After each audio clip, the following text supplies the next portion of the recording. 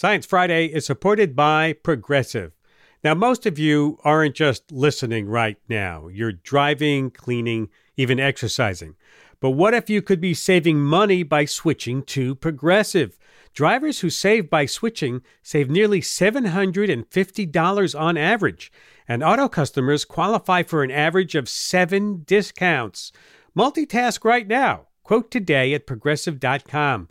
Progressive Casualty Insurance Company and Affiliates. National average 12-month savings of $744 by new customers surveyed who saved with Progressive between June 2022 and May 2023. Potential savings will vary. Discounts not available in all states and situations. Listener supported. WNYC Studios. This is Science Friday. I'm Charles Bergquist. I'm a producer here at Sci-Fi. And I'm Flora Lichtman, host and managing editor at Gimlet Media. And today we are filling in for Ira Flato. Later in the hour, scientists are trying to crack the code of what causes chronic pain and how it's processed in the brain. And they've made exciting progress. Plus, finding solace in grief by looking to the stars. But first, bird drama. Is the Ivory-Billed woodpecker alive? This giant woodpecker has been classified by the American Birding Association as probably or actually extinct. Its last verified sighting was in 1944. But last week, a controversial new paper claimed there's reason for hope. The authors say they have evidence the bird still flies, including a new video. And the paper is ruffling feathers, because there have been claims like this in the past. The Ivory-Bill's resurrection is an amazing story. We just saw an ivory-bill together, the first people in over 60 years. The Ivory-Billed woodpecker was reportedly sighted in a federal wildlife refuge. A viewer sent in this video of an Ivory-Billed woodpecker. That bird could be here. That bird could Pixelated be here. videos go viral, blurry photos make the front page, and birders flock to the woods to get a glimpse of the ghost bird. And then nothing. Is it any different this time? Here with the lowdown is Michael Retter, editor of the magazines North American Birds and Special Issues of Birding from the American Birding Association. He's based in Fort Worth, Texas. Michael, welcome to Science Friday. Hi, Flora. Thanks for having me. Okay, Michael, you're a birder. You've got 3,000 bird species on your life list. You've written several books about birds. I want your hot take. Do you think the Ivory-Billed woodpecker is alive? Unfortunately, I don't think so, no. All right, before we get into all that drama, I want to just hear a little bit about the bird. So tell me about the Ivory-Billed woodpecker. Okay. So it was the largest species of woodpecker that lived in North America. This large, mostly black bird with big white patches on the wing and a white stripe up the side of the neck. The male had a big red crest, and the female had a kind of cool black crest that curled forwards. And they both had a big pale yellow bill and pale eye. Very striking bird, very loud. They banged on, dead, empty trees so that it would echo across the land. And they also had loud calls, vocal calls that they would use. So very loud, conspicuous birds. Can you give me your best impersonation? Oh, gosh. Well, the striking on the tree, the double tap is characteristic of birds in that genus, which still exist in Latin America.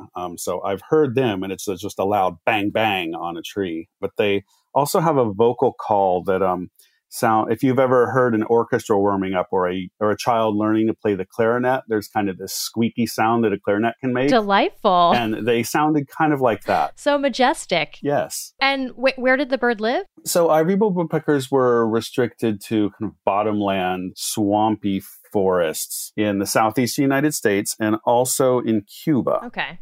And what happened to the population? Well, people happened. People hunted them.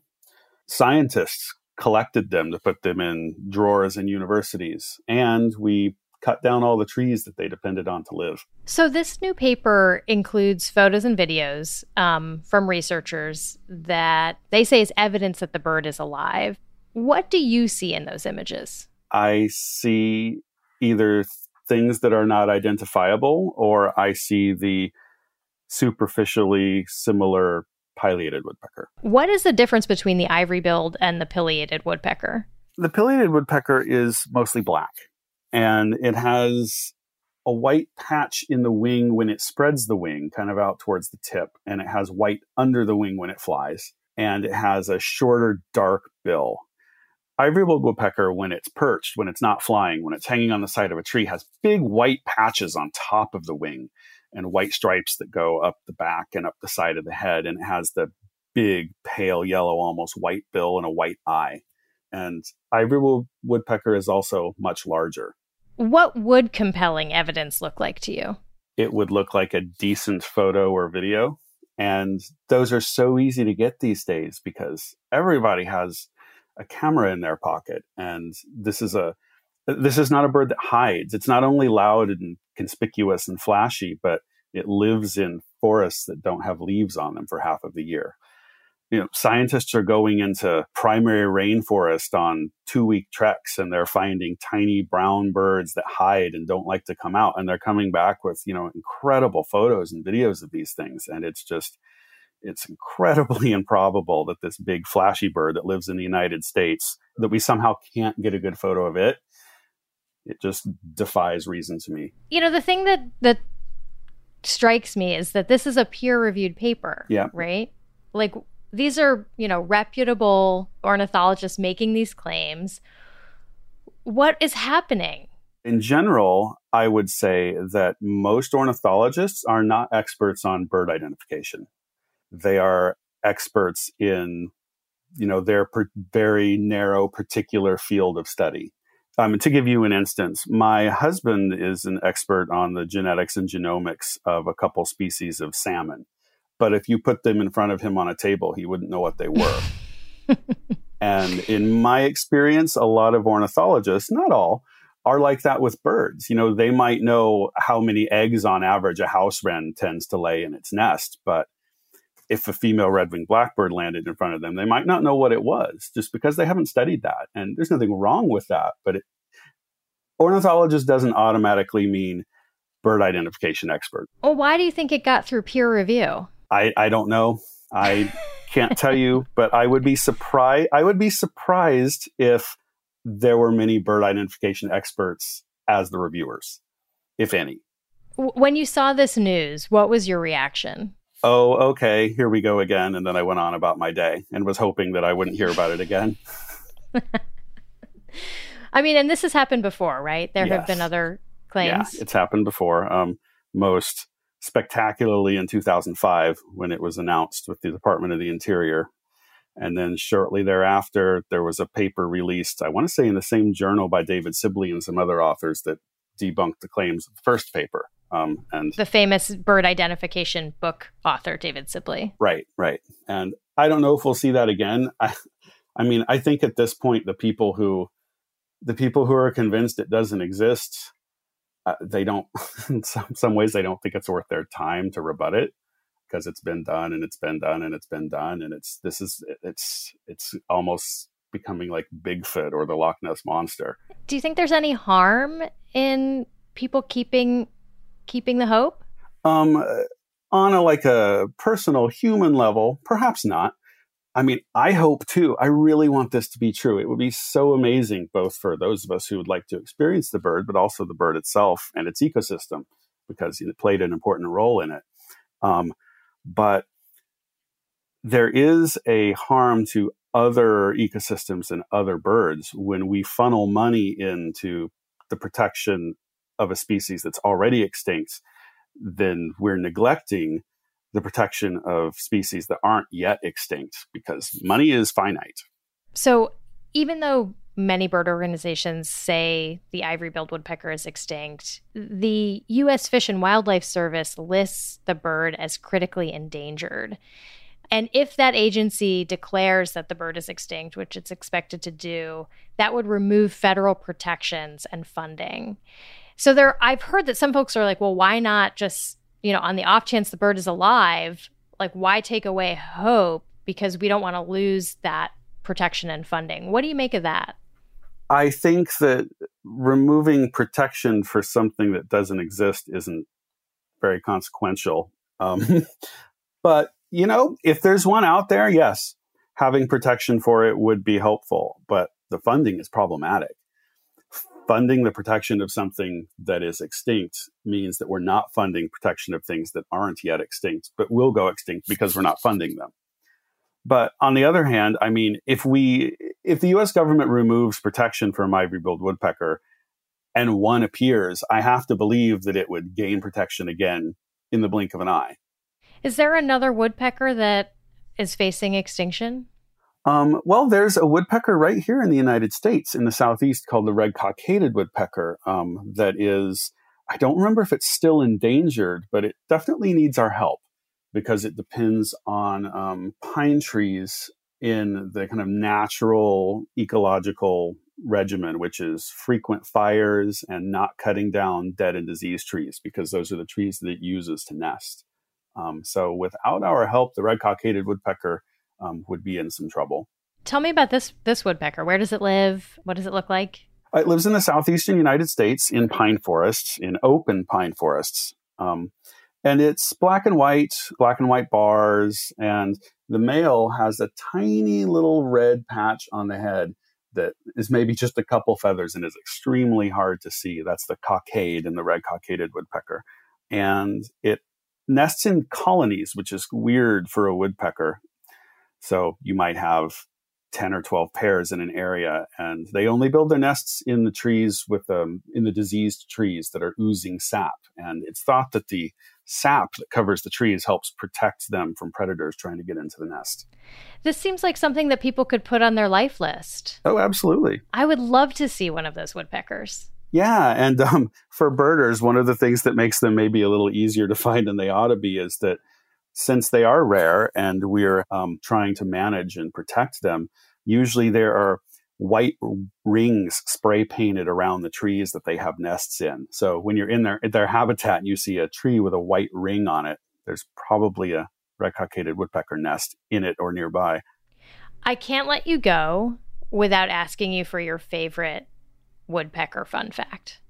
They have incredibly long tongues that they roll up in a spiral, kind of like around their brains. Come on. And surrounding that, their brain is encased in liquid, so that when they, hit a tree with all that force, their brain is suspended in liquid and doesn't get banged into their skull. So their heads are pretty remarkable. Whoa. And the tongue is for grabbing whatever is in the hole that they just drilled? Yeah, that's exactly right. This is what I'm going to think about the next time I see a downy woodpecker at my feeder. That's great. Michael, thank you so much for joining me. It's been my pleasure. Thank you for having me. Michael Retter, editor of the magazines North American Birds and Special Issues of Birding from the American Birding Association. He's based in Fort Worth, Texas. After the break, Charles learns about decoding the pain in your brain, how chronic pain is processed, and what scientists are learning about it. We'll be right back after this short break. Carnegie Hall is one of the most famous concert venues in the world. The first time I walked on the stage, I felt like my feet were moving, but they were not touching the floor. Join us for If This Hall Could Talk, a new podcast that explores the history of this iconic landmark through the unique items in its archives. I'm your host, Jessica Vosk, and together we'll explore how the past shaped the culture we live in today. Listen to If This Hall Could Talk wherever you get podcasts. This is Science Friday. I'm Flora Lichtman. And I'm Charles Bergquist. When you go to the emergency room, one of the first questions someone usually asks is, rate your pain on a scale from 0 to 10. That helps doctors decide how to treat you. But how do I know that my 8, for example, is the same as your 8? Pain is subjective, and it can vary. Maybe some days are less painful than others.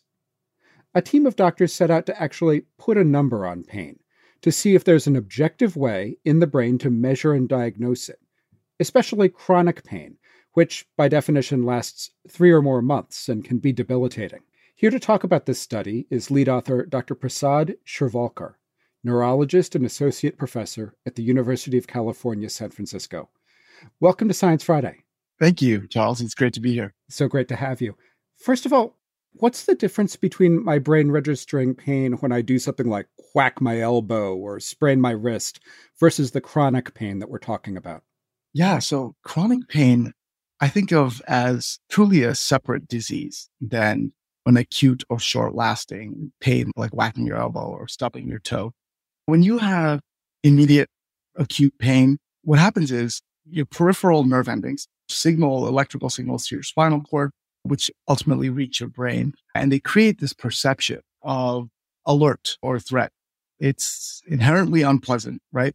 But what's a big mystery, and the study that we published helps, I think, provide the first clues to unravel this mystery a little bit, is over the 3 months that chronic pain develops from acute pain, we don't really understand what changes take place in the spinal cord or the brain in the real world. And so something happens where there's rewiring between brain regions, between circuits in the spinal cord, and even in the peripheral nerves, where chronic pain reflects a reorganization where acute pain signals we think of as primarily living in the peripheral nerves and the spinal cord undergo some kind of transition where chronic pain, these signals are more represented in the brain in unique ways.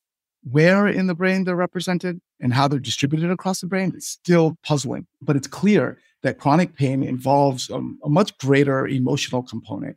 We call it the affective component than acute pain or than some kind of transient pain. Chronic pain also is associated with much more significant suffering.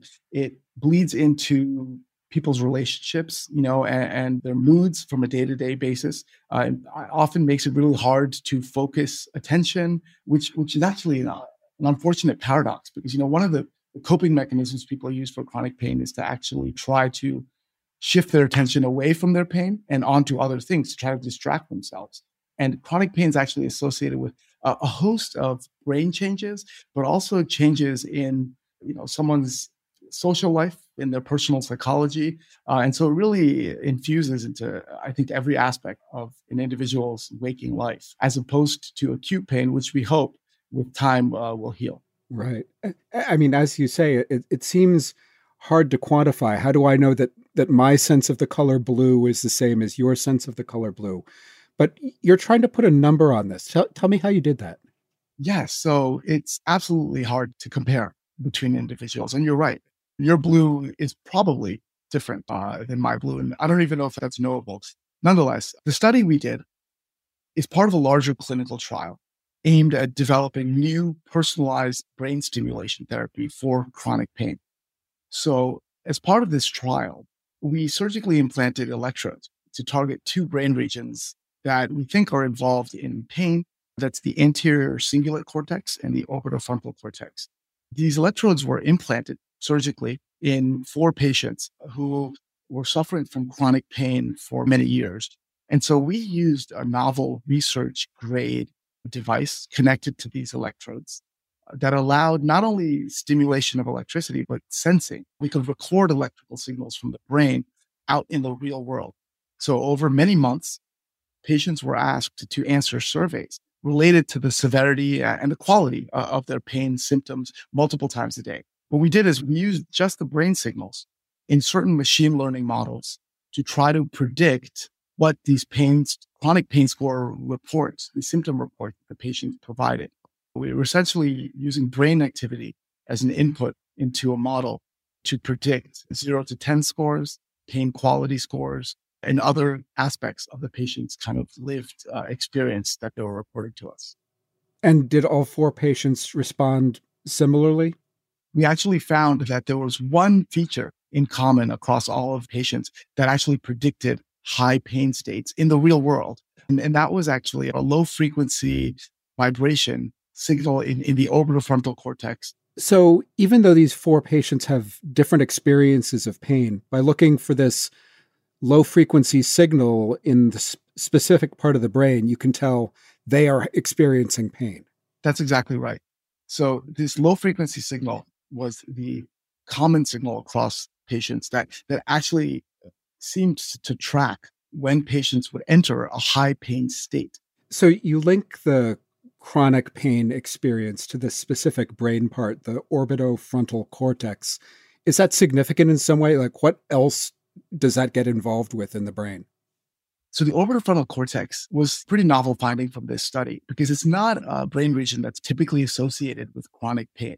In fact, the most common functions that have been attributed to the orbitofrontal cortex are actually those important for decision-making, knowing when a task or knowing when you need to shift your attention from one task to another, And research from one of my mentor's labs, Dr. Eddie Chang, showed that the orbitofrontal cortex actually harbors signals that allow us to predict whether a patient is going to be depressed or happy at any given time. And so it's interesting that this brain region that's typically been associated with emotional regulation as well as decision making seemed to play a huge role in chronic pain states.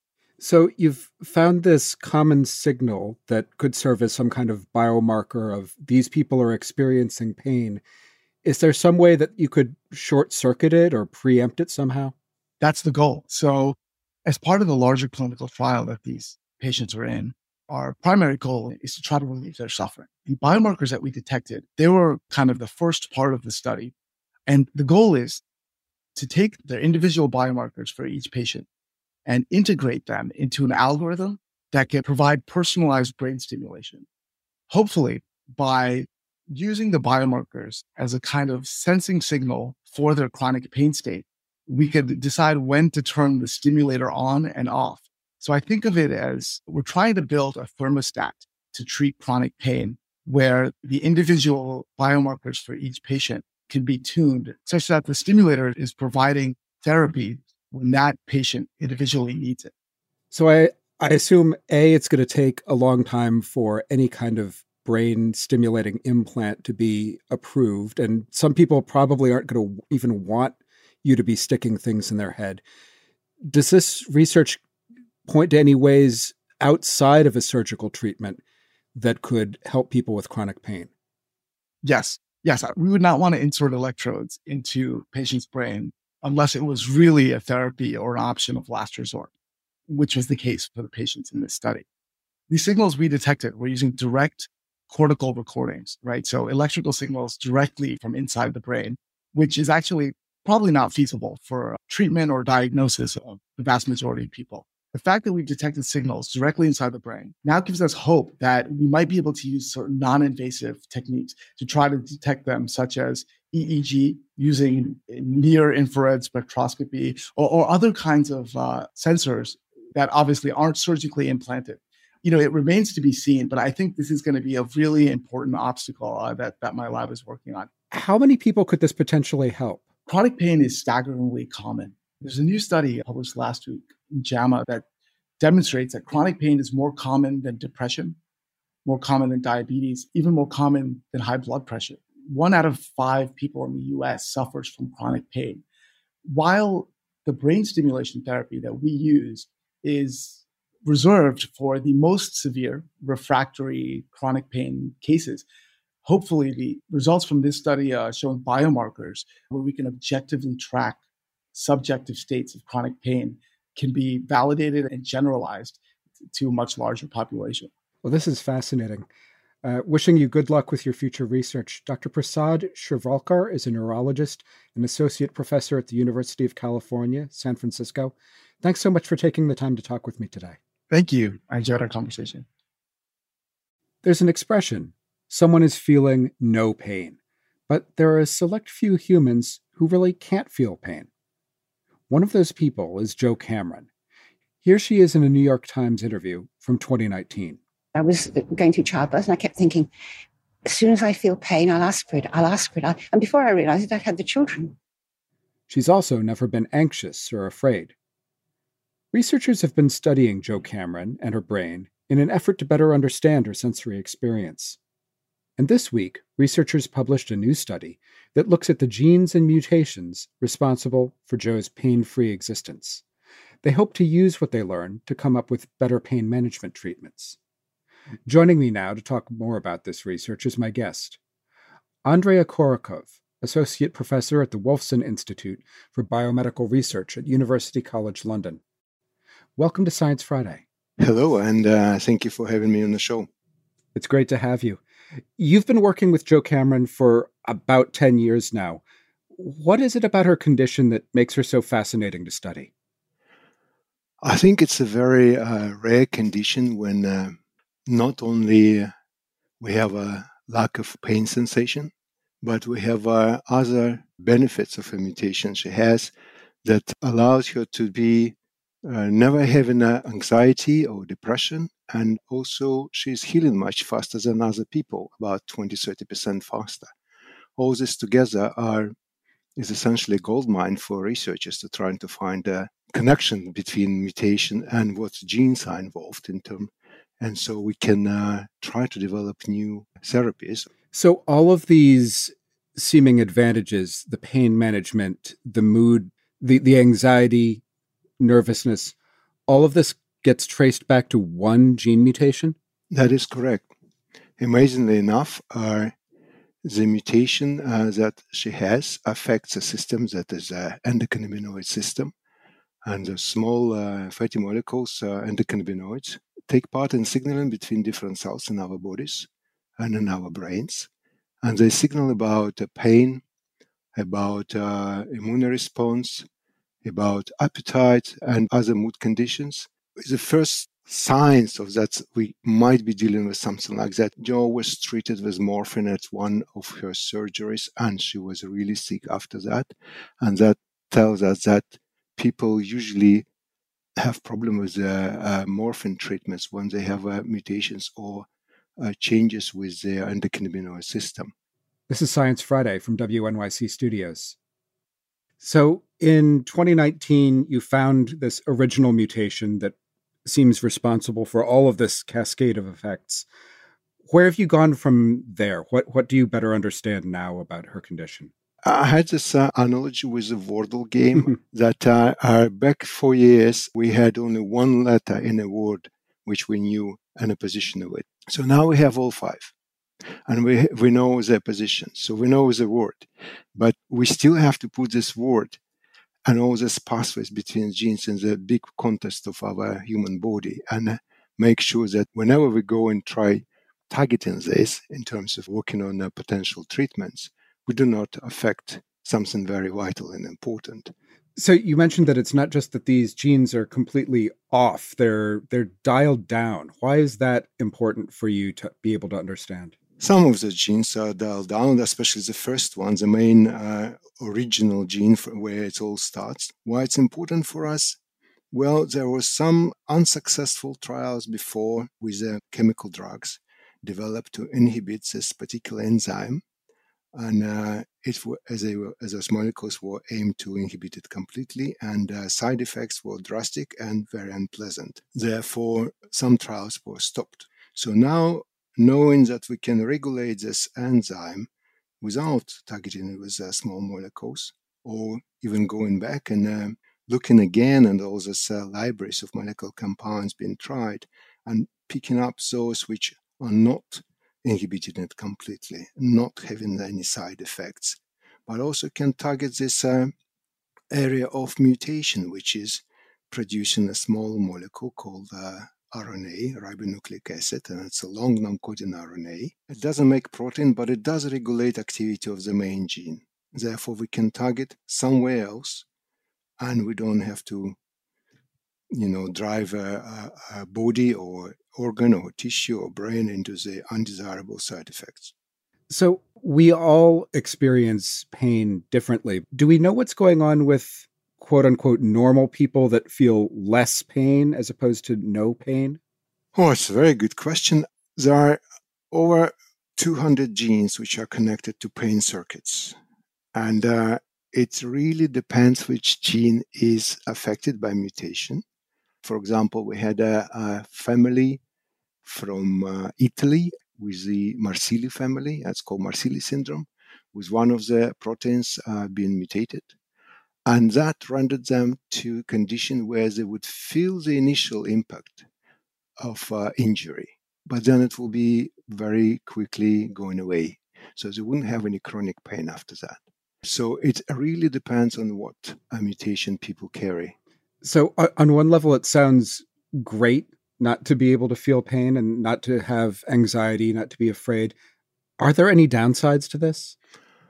I think the downsides come when you're a child, when you develop, because pain is our cognitive protector. It protects us from a behavior which may lead to injury. So essentially, it's very useful for kids to have some level of sensation, of course. So what's next for the 10 years ahead in studying this?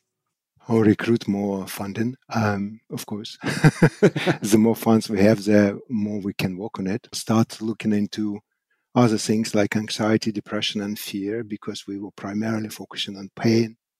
Also look more into this long non-coding RNA and what used to be treated as a junk DNA 20 or so years ago. Now is something that makes very important regulatory molecules. So there is a massive part of an iceberg we didn't look at yet. So that's probably more than 10 years from now on, but definitely enough things to do for a quite considerable future. Well, I wish you and Joe Cameron best of luck in your future research. Thank you so much. Andrea Korokov is an associate professor at the Wolfson Institute for Biomedical Research at University College London, based in London, England. We have to take a quick break. When we come back, we'll talk about how turning to the universe can help with the experience of grief. Stay with us.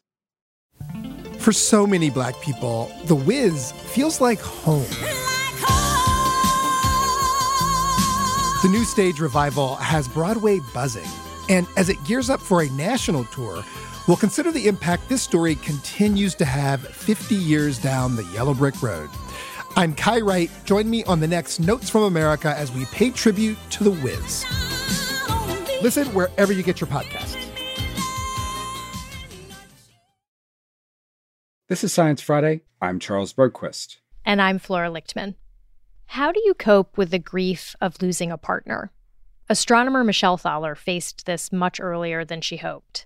Her husband, astronomer Andrew Booth, died from cancer at the age of 64 in 2020. I know Michelle pretty well. She's a friend of mine. I met her almost 10 years ago for a story I was reporting. She told me her husband Andrew knew me from my work on Science Friday. He was a big fan of this show. I got to know Andrew too. He was unusually wonderful, just like Michelle. And when he was diagnosed, it was a shock. I saw Michelle look for solace in the universe. That's what we're talking about today. Michelle joins me to talk about astrophysics and grief and why we should take space and time with a grain of salt. Dr. Michelle Thaler is an astronomer at NASA based in Greenbelt, Maryland. Welcome back to Science Friday, Michelle. Oh, it's great to be here, Flora. I absolutely love that intro, too. Wonderful. I'm so glad. I think we should start with Andrew. Tell us about Andrew. When did you meet? And give us a sense of him. Yeah. I had the privilege of being married to an absolutely astounding person. Andrew Booth was an astrophysicist. He was from England.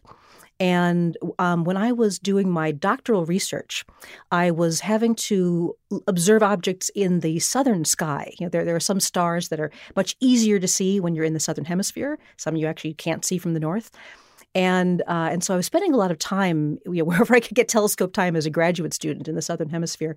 And the Australian telescopes had some good opportunities. And so I had applied for time on telescopes in Australia and gotten it. And Andrew was a professor at the University of Sydney. And we had a common friend. I didn't know Andrew, but I had a friend who was an astronomer from Australia who used to be one of Andrew's students, one of his graduate students. And so this person basically called Andrew and said, hey, I'm sending down now one of my graduate student friends. And, would you be able to meet them at the airport, get them settled in Sydney, before they move into the interior to go to the telescopes? Andrew said, absolutely not. You guys are always calling on me to do this because I live near the airport. And I'm sick of picking up graduate students at the airport. But my friend said, come on, kind of twisted his arm. And I think you'll enjoy meeting this person. I had just been on my first trans-Pacific flight, kind of holding my eyes open, I was very, very groggy. And I still remember this kind of beautiful man walking around the airport. It was love at first sight for both of us. Really? Yes, it does happen. And we were together for 25 years. When was Andrew diagnosed with cancer? Andrew was diagnosed with cancer. It was November 11th. It's amazing how that date just kind of stays in my head. November 11th, 2019.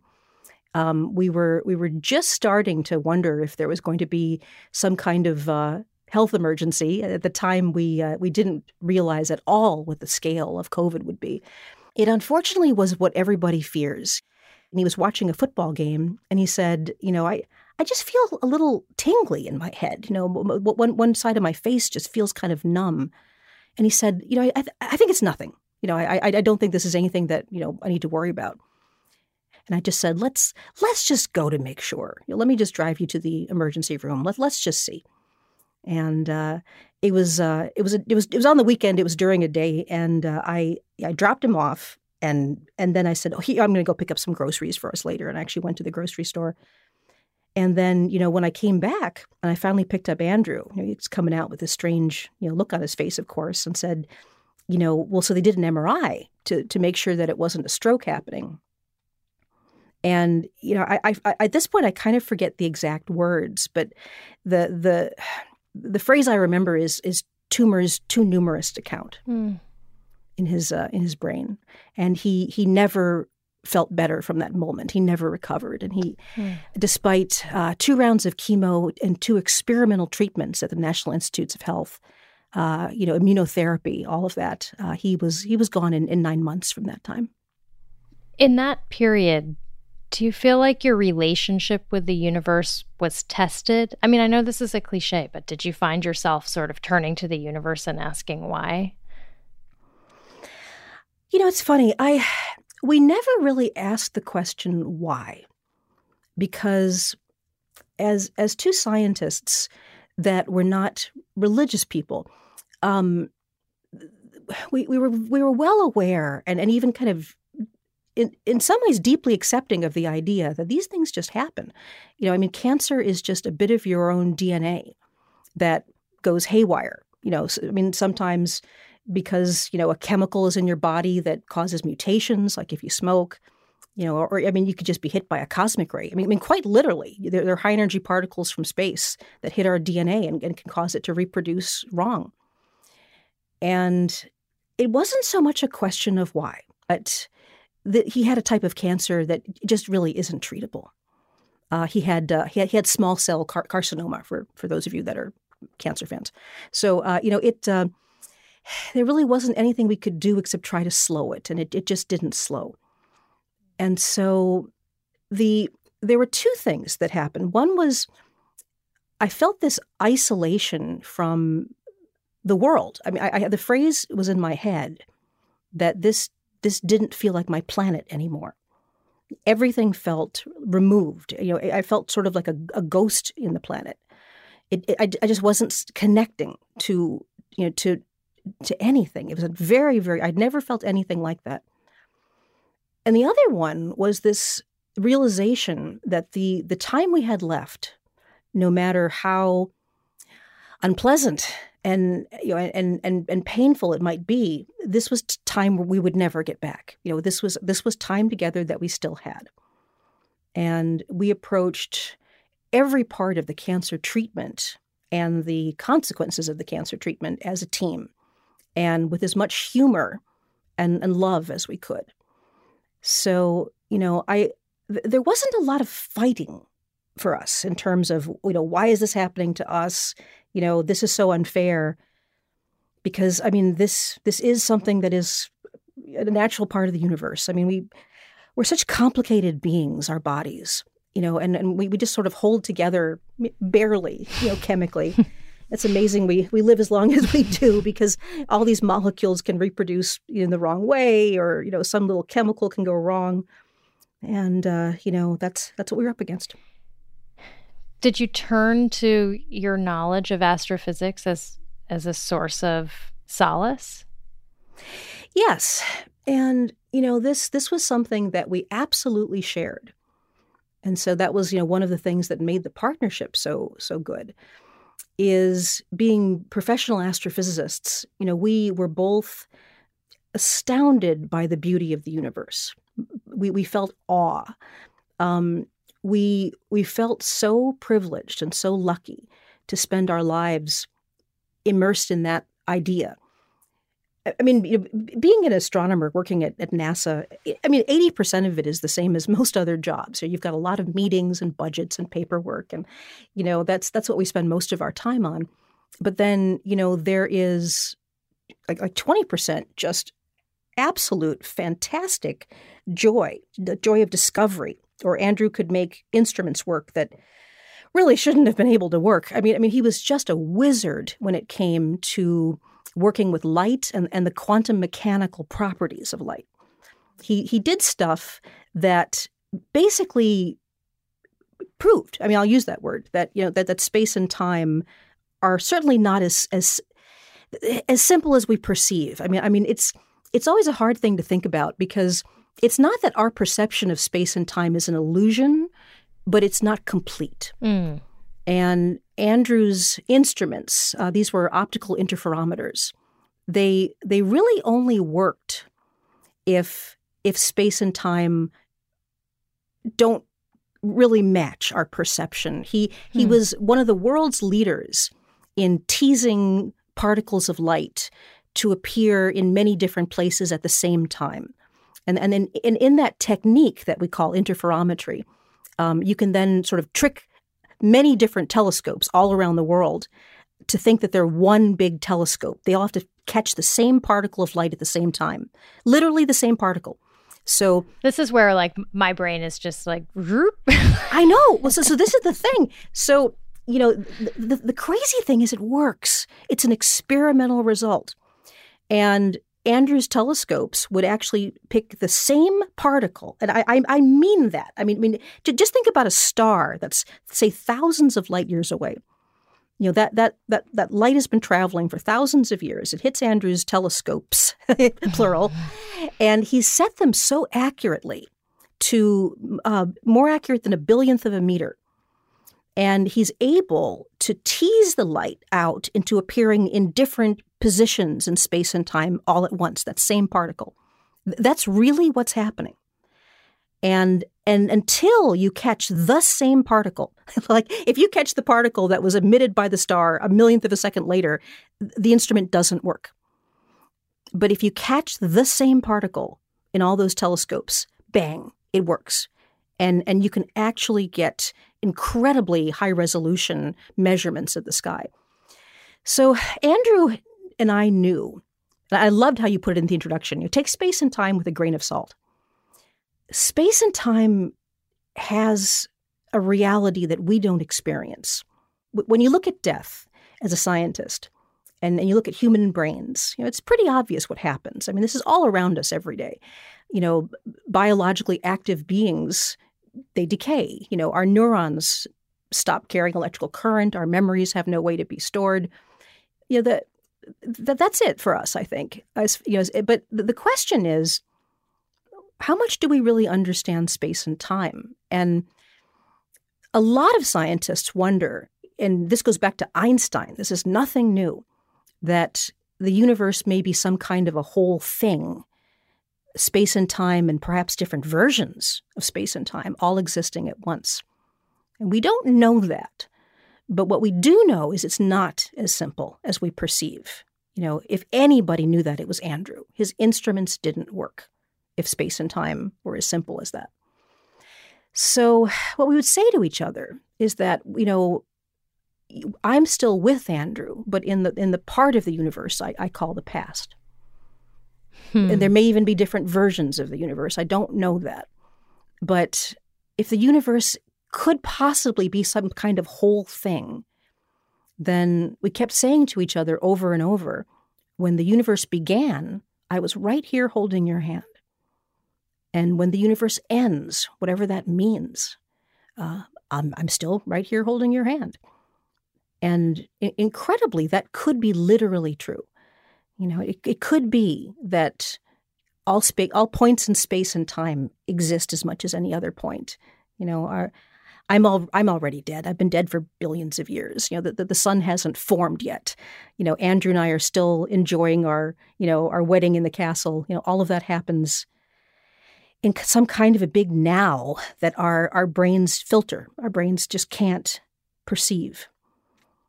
And, that's an interesting idea. I don't know if that's literally true, but that's how we decided to try to understand life and death. I'm Flora Lichtman, and this is Science Friday from WNYC Studios. There are still so many unsolved mysteries of the universe. Does that give you peace, or is that stressful for you? Oh, it's funny. I love it.